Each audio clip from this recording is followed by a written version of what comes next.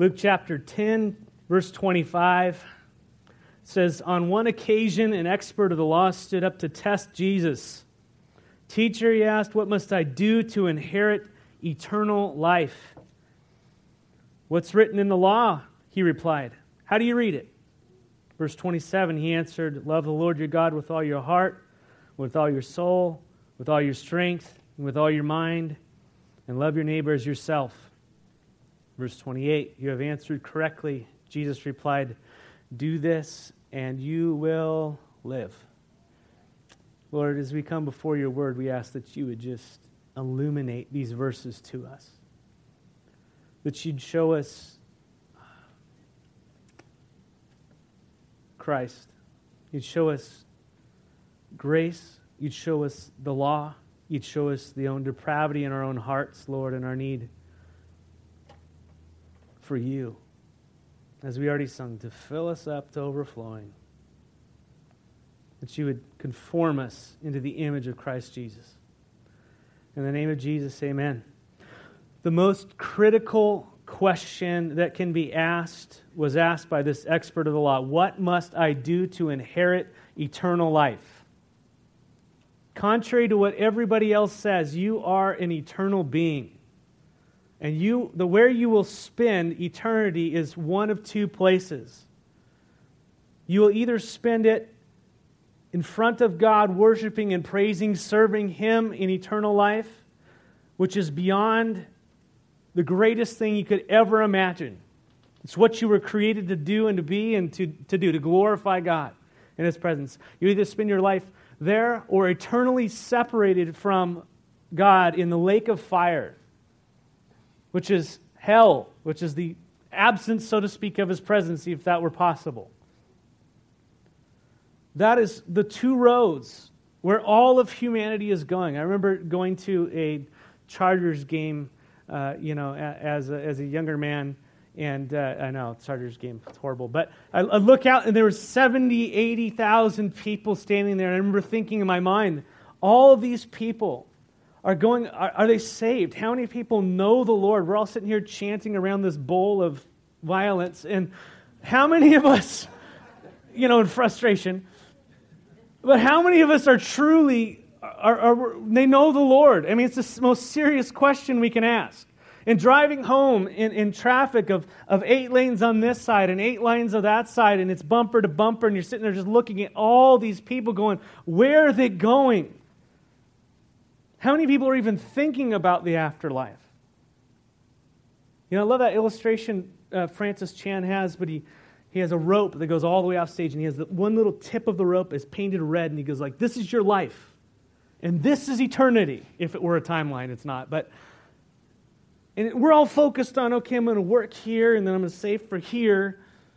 And how we live now determines what happens for that. That's the reality of it. How do we inherit eternal life?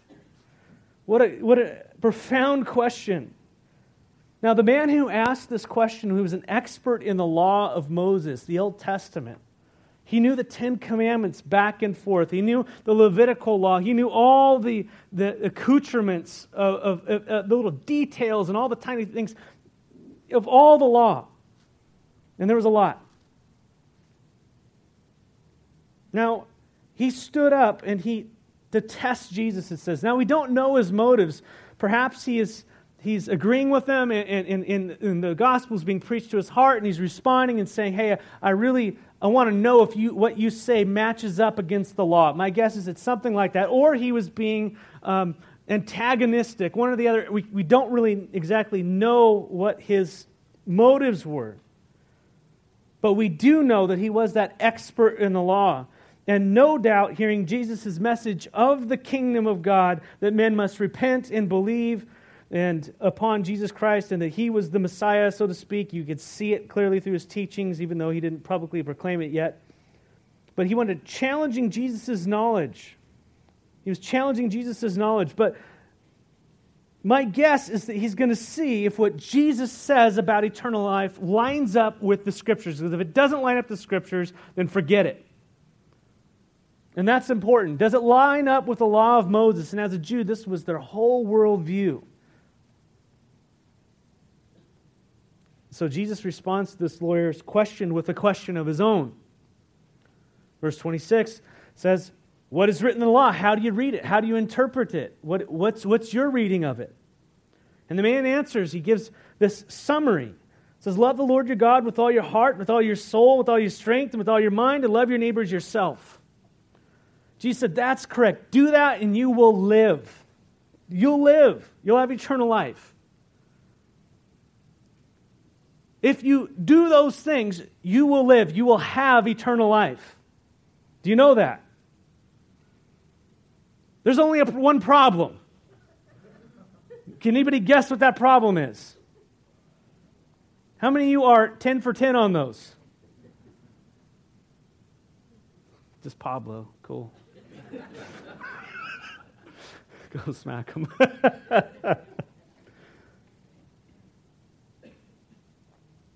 Now, the scribe he's quoting the Old Testament. He's quoting the 10 Commandments.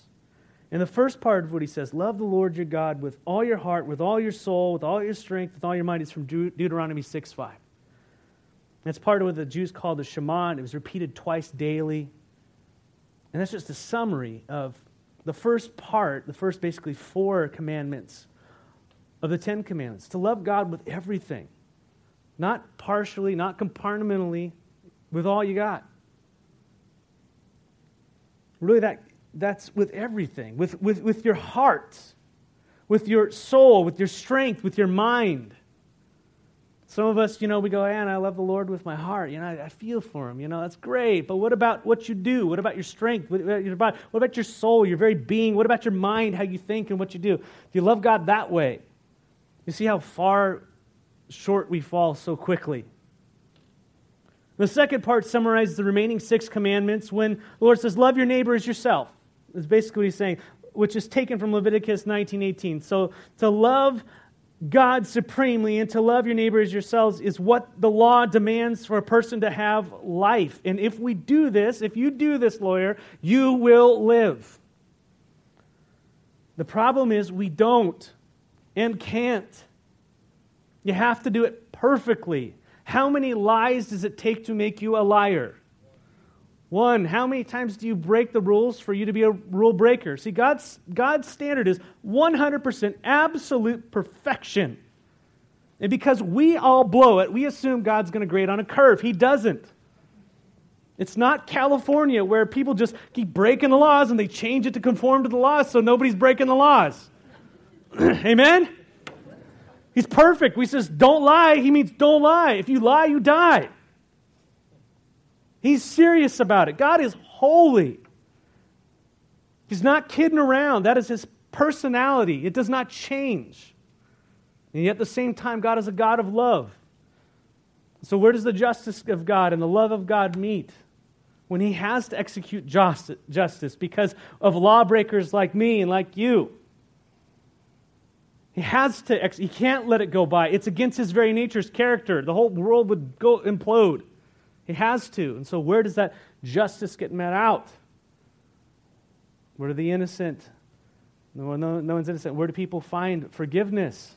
That's what we preach, the cross of Christ. That's where we're going today, by the way.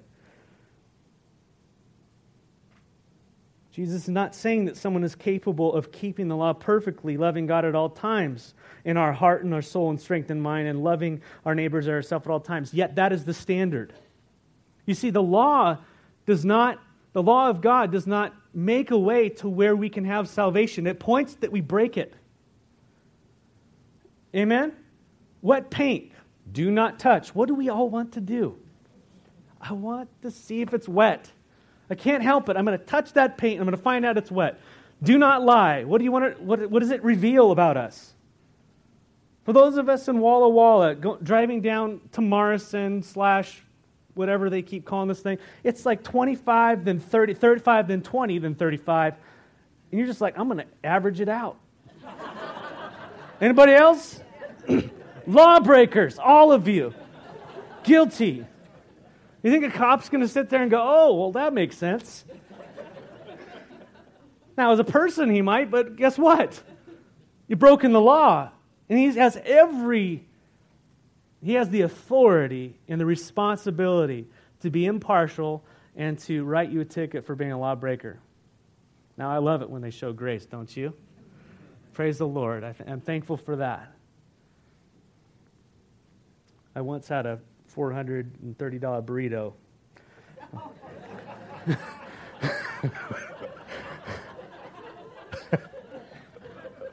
But I won't go there. The law, man, it doesn't care. Parked in the handicapped spot because they put sauce on my burrito. See the flesh. Sorry, handicapped people. I know. I'm guilty. I feel it. But the law doesn't give eternal life. The law does not give eternal life. It shows us that we're unable to obtain it by our good works or whatever efforts we have because we fail to keep the law perfectly no matter how hard we try. Paul builds this case up in Romans. If you're reading Romans, this is this whole gamut. He starts with creation and general revelation. He talks to Gentiles and he talks to Jews and he talks to all these people and he's funneling down to just basically say everybody is guilty before God. And so what are we to do? And that's kind of how he's going. But in chapter 3, Paul says in verse 19, now we all know that whatever the law says, it says to those who are under law, so that every mouth may be silenced and the whole world held to accountable to God. Therefore, no one will be declared righteous in God's sight by the works of the law. Rather, through the law, we became conscious of our sin. Do not touch. I want to touch. It shows me something about myself. Amen? The law is right. It is good. It is holy. It's perfect. It doesn't need to be changed. What needs to be changed about make no other gods, or don't murder other people, or don't covet, or don't steal, or don't lie? Nothing. Those are all virtues. Those all represent God's holy character and who He is. And Jesus says to him, keep these things and you will live. Now instantly Jesus gives this man a task that he cannot possibly do. And he can't perfectly love God in any way. He can't perfectly love his neighbor. He can try. And so this man is well aware of what the law requires, being a lawyer, and the law condemns him. He stands condemned because he knows the standard that he does not meet. When you stand condemned before the law, you have two opportunities. You have one to try to justify yourself, or number two to say, have mercy upon me, I'm guilty. Amen? That's what you have. What does this man try to do? He tries to justify himself. You know, we can either have that heart of humility when we find ourselves cornered by the law of God, and cry out saying, Jesus, I can't do this. I know what you say. I'm incapable of doing it. Help me. I'm so wretched. Will you cleanse me? And that's what it is to be poor in spirit. That's what the law does. The Holy Spirit brings us into the conviction of God. And somehow I think we have it wrong when we are trying to, coerce people into the kingdom by coolness. You know what I mean? I think we can often just circumvent the work of the Holy Spirit. Notice the very first thing I talked about was hell. Amen? It's not something I enjoy. It's something we fear. We don't want that. What are people saved from? We're saved from eternal separation from God. This is not a joke. Be bold about it. Realize and be thankful that we're saved from it and walk in holiness and crying out before the Lord and all that type of stuff. But I think we can often just preach this, just peddle softness, and kind of, yeah, God's like your friend, He's your neighbor and stuff. Yeah, but He's also like a consuming fire. And He sent His holy Son to die for His enemies, of whom I am one. I was one. And unless people repent and believe because of God's demonstrated love in Christ Jesus, they have no hope. That's hard. But when you're confronted with that holiness of God, when you realize those things, you have one or two ways to go within your heart. You can either say, well, you can start looking for little legal examples of why you're right. Any of you ever been married? What you should do, love your wife. Well, what does that look like? Well, I take out the trash. Check. Oh, come on. Love, and just love, heart, mind, body, soul. Just do it. We get kind of off track, like me right now. But you see, the pride rears up in this guy. See, humility. See, I'm working on it. The very fact that I mentioned it shows I'm humble. But you see, pride, it rears up in this man like it does for so many of us, right? When we hear the righteous standard of God, how we should love Him, how we should love one another, we see it, we feel it, we hear it preached, right? Yet we don't. Instead of that broken spirit that says, God, help me, we allow the pride to come in and shields go up like this lawyer. Jesus said, do this, you will live. And what happens? Verse 29, but he wanted to justify himself. And so he asked Jesus, and who is my neighbor? He's probably going, yeah, I love God, I'm pretty good. I keep all the laws, all that great stuff. Neighbor, well, technically, who's my neighbor? Maybe he has an issue with his neighbor. Who knows what's going on? Well, who's my neighbor? In reply, Jesus said, notice how he's going to answer this. Well, real quickly. Who is my neighbor? I've found it true in my own life that when I see a big gap between who I am and who God calls me to be, and I experience that conviction of the Holy Spirit, I can begin to get legal with the Lord in an attempt to justify myself, I get to get legal with the Lord, to try to see if I can meet all the little loopholes and get around stuff instead of getting the heart of it. Love my neighbor? Well, define my neighbor for me. What does that mean? Of course I do, And Jesus starts replying here in verse 30, and he really just starts to hone in, and he's really hitting the heart of this man. Notice he just doesn't give him technical knowledge. He gives him a story to get his mind and his heart to think. So verse 30 says, a man was going down from Jerusalem to Jericho when he was attacked by robbers, and they stripped him of his clothes and beat him and went away, leaving him half dead. Jericho sits about 900 feet below sea level and is about 15 miles away from Jerusalem, which sits about 2,500 feet. And so it's a trek down as you go down to Jerusalem. There's a lot of rocks in places. I've been around the area. And it's just, there's a lot of places for robbers. And so this is totally conceivable as people are thinking about this, scenarios where people would be ransacked on the road. And Jesus tells the story of who was a man who was attacked along the way, and he was left naked and for dead, totally helpless. Verse 31, a priest happened to be going by that same road, and when he saw the man, he passed by the other side, and so too a Levite. When he came to the place, he saw him pass by the other side. Now, a priest was a servant of the Lord. He offered sacrifices daily for the people and the sins of the people, going before the Lord. And he should embody what it means to be a righteous person before God. Don't you agree? I mean, if anybody should be helping someone, that's who it should be. And the law commands that he should be helping those who can't help themselves. Basically, he should be helping him. That's what the law demands. And yet we see this religious leader fail to love God because he failed to love his fellow man. Then right after him comes a Levite. A Levite would be those assisting. The priest would come from the tribe of Levites, but the Levites who were not in the priesthood were serving alongside of them, and they had rotations and such, stuff that I don't want to get into right now. But he knows the law. He knows all these things. He should have done it, but he didn't. He went on the other side. He avoided him. So the two people who knew God's law, who knew the commandments in and out, they did not do what the law required. And that's a bummer. I can relate with that sometimes. Amen? But, verse 33, a Samaritan, as he traveled, came where the man was, and when he saw him, he took pity on him. He went to him and bandaged his wounds, pouring on oil and wine, and then he put the man on his own donkey, brought him to an inn, and took care of him. And the next day, he took out 2 denarii and gave them to the innkeeper. Look after him, he said, and when I return, I will reimburse you for any extra expenses you may have.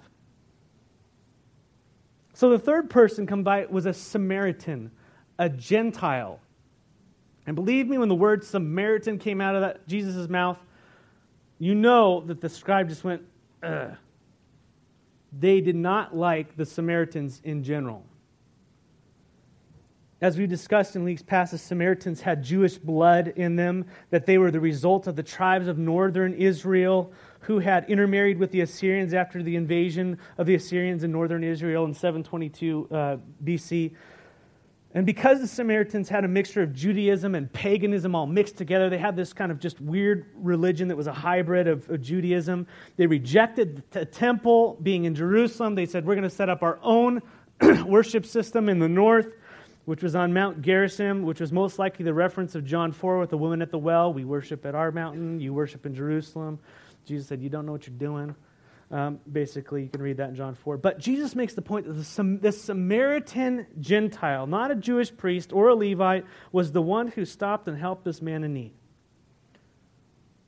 Not just stopping, but loving his enemy. Loving his neighbor as himself. He took pity on him. He poured wine and oil on his wounds and bandaged them.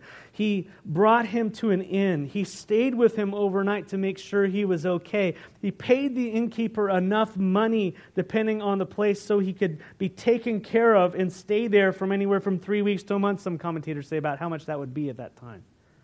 So he said, whatever else was owed, he would pay when he came back. Now tell me, is that not loving your neighbor as yourself? Wouldn't you do that to yourself?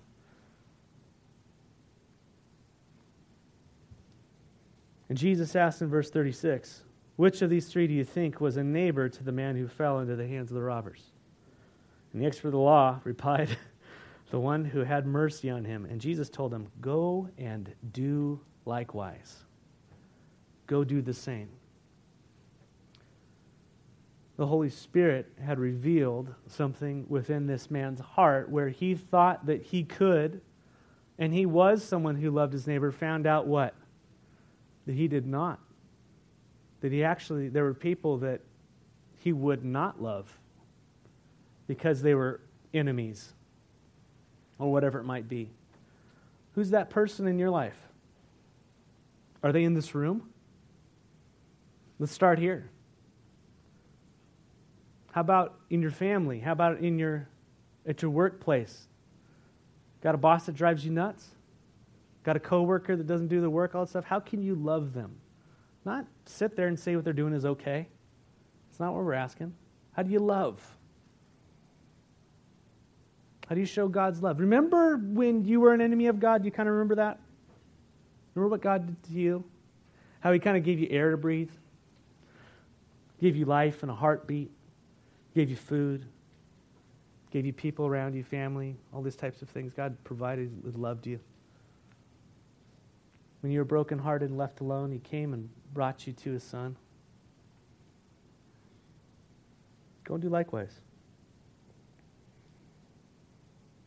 The lawyer had asked, who was his neighbor? And Jesus told him, go be a neighbor. It's interesting. Go love, even your enemies, even Gentiles, even a Samaritan. Now, the context again is how a person receives eternal life. That was the big question. The answer is not keep the law. The answer is not keep the law. The answer is God save me.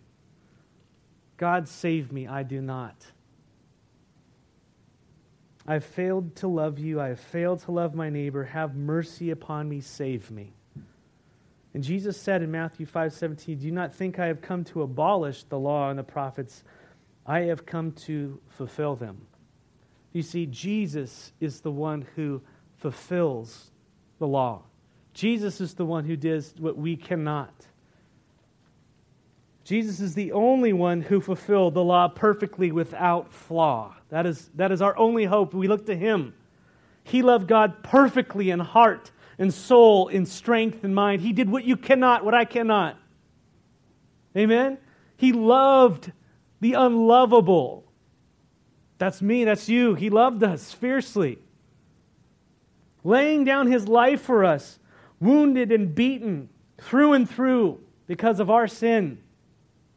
He died upon a cross to pay the righteous requirement that the law demands. The soul that sins shall die. God did not change the law, He kept it. And there must be a penalty, and He poured it out upon Christ for those who would believe. He died in our place that the wrath of God would be satisfied. And through faith in Christ, we're forgiven of our sins and we're born again. How many of you need to be born again? You sense it in your heart. You know you can't love God. You know you can't love your neighbor. You can't love your family. You just fall short. You need to be born again. The old life doesn't work anymore. You can't do it. The law is heavy upon you. You feel the weight of it, and it's driving you. It's funneling you to a Savior. One who will not only save you from yourself, but then make you new and fill you with this Holy Spirit, and you will be born again, and now you have the ability and the power because Christ now resides in you to live that life you never could live. To love God with everything as He teaches you to do that daily. I would encourage you to read through Romans 8 and go deeper in that. Not just Romans 8, Romans 1 through 8. Just all of Romans, just do it. Enjoy. But Romans 8, life by the Spirit. What does that mean? It's the denial of the flesh and alive to God by faith. Galatians 2:20, I've been crucified with Christ. I no longer live, but it is Christ who lives in me. The life I now live in the body. I live by faith in the Son of God who loved me and gave Himself for me. That's how we now live in Christ. Same way we came to Him, on our knees and thankful. Now empower me to live today. You need Christ as your Savior this morning, call out to Him. He in no way will cast you aside. That God who is just and who has that fiery hell is also the God who loves intensely and sent His own Son to die on your behalf. Call out to Him. He will show you mercy. And if you're feeling that heat, that's the Holy Spirit. Do not deny Him. Turn to Him and call out to Him and lay down all that crud, the sin, and He will take it. That's why you came. Gosh, I want to finish. Let's do it. As Jesus and His disciples were on their way, He came to a village where a woman named Martha opened her home to Him, and she had a sister called Mary, who sat at the Lord's feet listening to what He said. But Martha was distracted by all the preparations that had to be made. She came to Him asking, Lord, don't you care that my sister has left me to do all the work by myself? Tell her to help me. Martha, Martha, the Lord answered, you are worried and upset about many things, but few things are needed. Or indeed only one. Mary has chosen what is better, and it will not be taken away from her. You know, as believers who desire to glorify God by loving and obeying Jesus Christ, we can often find ourselves struggling with priorities. Anybody struggling with priorities in their life? And as we've been seeing from the disciples, as we've been reading through Luke, the lawyer here, to these dear sisters, every one of them is being redirected by the Lord to the priorities of the kingdom. Jesus had come into the house of Martha, and she obviously has this hospitable heart. She wants to give the Lord her best. He wants this to be a great dining experience or whatever it was. And He's in her home, and she just wants to make it great. She sought to honor Him with all the preparations that she had made. And so you can just see Martha going crazy. Any of you Marthas out there? Going crazy, getting things in order, cleaning the home. The homemade meal is being prepared, and this is really big to have Jesus in our home, and so you can just imagine the stress and the pressure to make everything just right. Anyone relating? And while she's working so hard, Jesus is there in her house and teaching and speaking about the kingdom, and Mary, Martha's sister, is sitting there watching football. You know, I mean, not watching football. But she's sitting at the feet of Jesus listening to Him. She's sitting at the feet of Jesus listening to Him. And Martha, you could just imagine that she's just giving this look to her sister every couple minutes, like, meh. You know, she's in their kitchen, just moving stuff around. She's probably just slamming the oven, whatever it is going on, trying to get someone's attention. Don't you see me? You know, I'm working over here and I'm by myself. Anybody ever been in that situation when you're frustrated that you're alone and no one's helping you out and everybody else should be, but they're doing fun things and you're doing all the work? Anybody else got that? Nope. All the men want to leave now. I'm just kidding.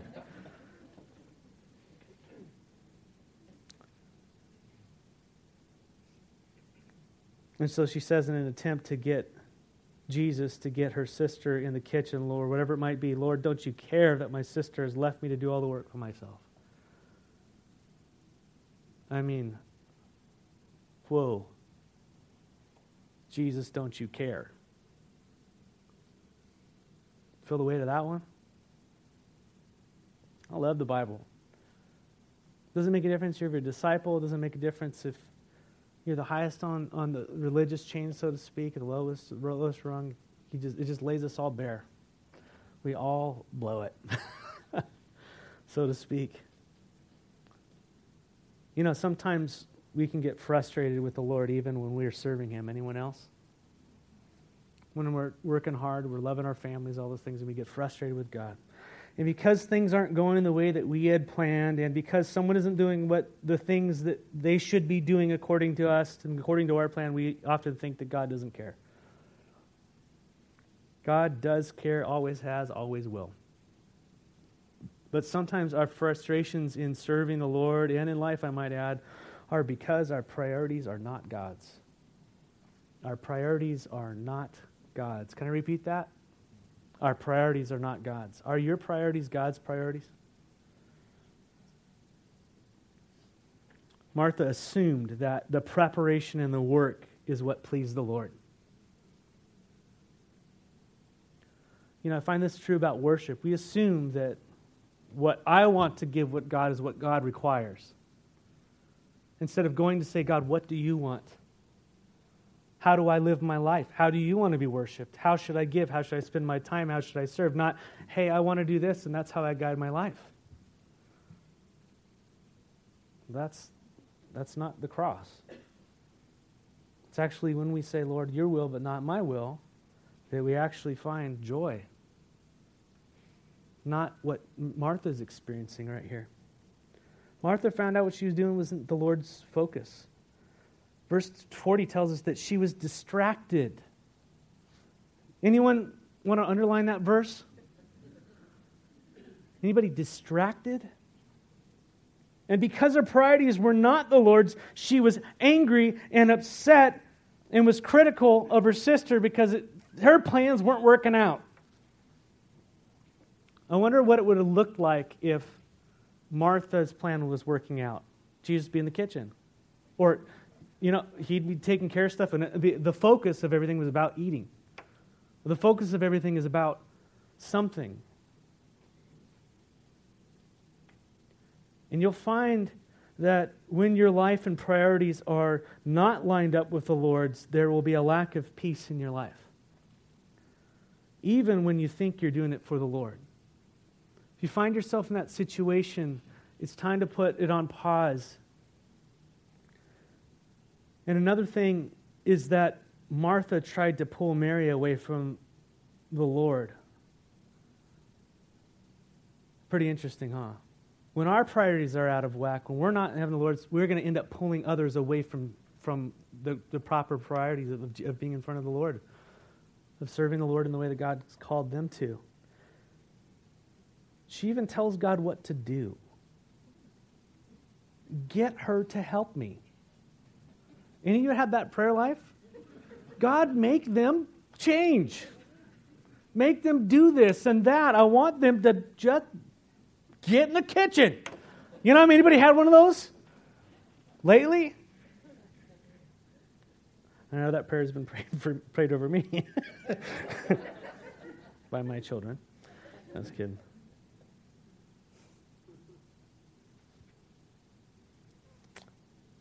You know, if you're ever in that place when you're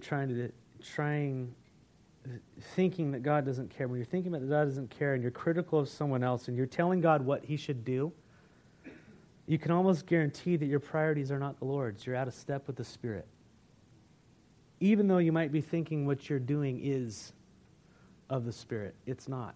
You're out of connection with the Lord. And so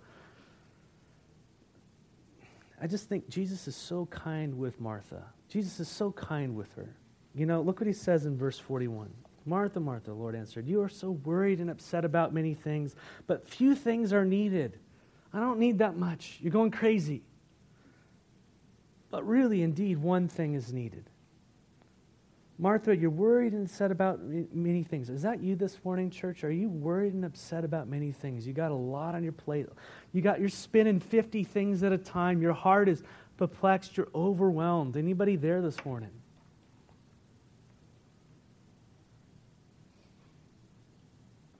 Few things are needed, only one. What is that? What's the one thing that's needed? Verse 42, and Mary has chosen that what is better, and it will not be taken away from her. Mary has chosen what is better. There are few things we can be doing. There are many things that we can be doing, and they're all good, right? We've got a lot of good things going on. Preparing dinner, experiencing for Jesus was great, but it wasn't what was best. It wasn't what was best. Mary was sitting at the feet of Jesus, listening to Jesus. In this culture of busyness, of work, of school, of sports, of entertainment, of church business too, all of us serving Jesus, right? To make the place look great, worship music, ushering, cleaning, children's ministry. I mean, the list goes on and on, the building and grounds. I mean, all these are for the Lord and there's people. They're all good things, are they not? But how many of us are just worried and we're upset and we're just critical in the midst of it? How many of us have just in life, how many of us are like that?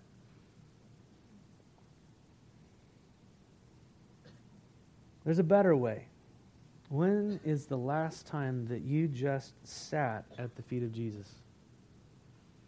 You opened the Word and said, Lord, I'm here. Speak to me. You just sat with Him in His presence.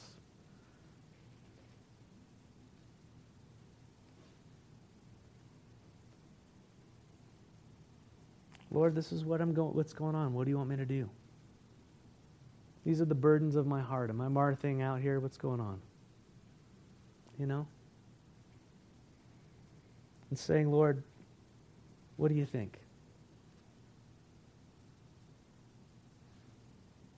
And Lord, I love you. Lord, thank you. You see, our priorities get out of whack when we put doing above being. Doing above being. But when we sit at the feet of Jesus, then we are ready to go and serve Him with the heart and the strength and the joy and the perspective and the priority that is His. And so quickly we are trying to be Christians without being with Christ. You know what I mean? It doesn't work. You get frustrated and the world looks at you and goes, well, that's ugly. I don't want any part of that. I'm guilty. But it changes from doing this and doing that for Jesus to it's because of Jesus that I'm doing this and that when you spend time in His presence. Amen?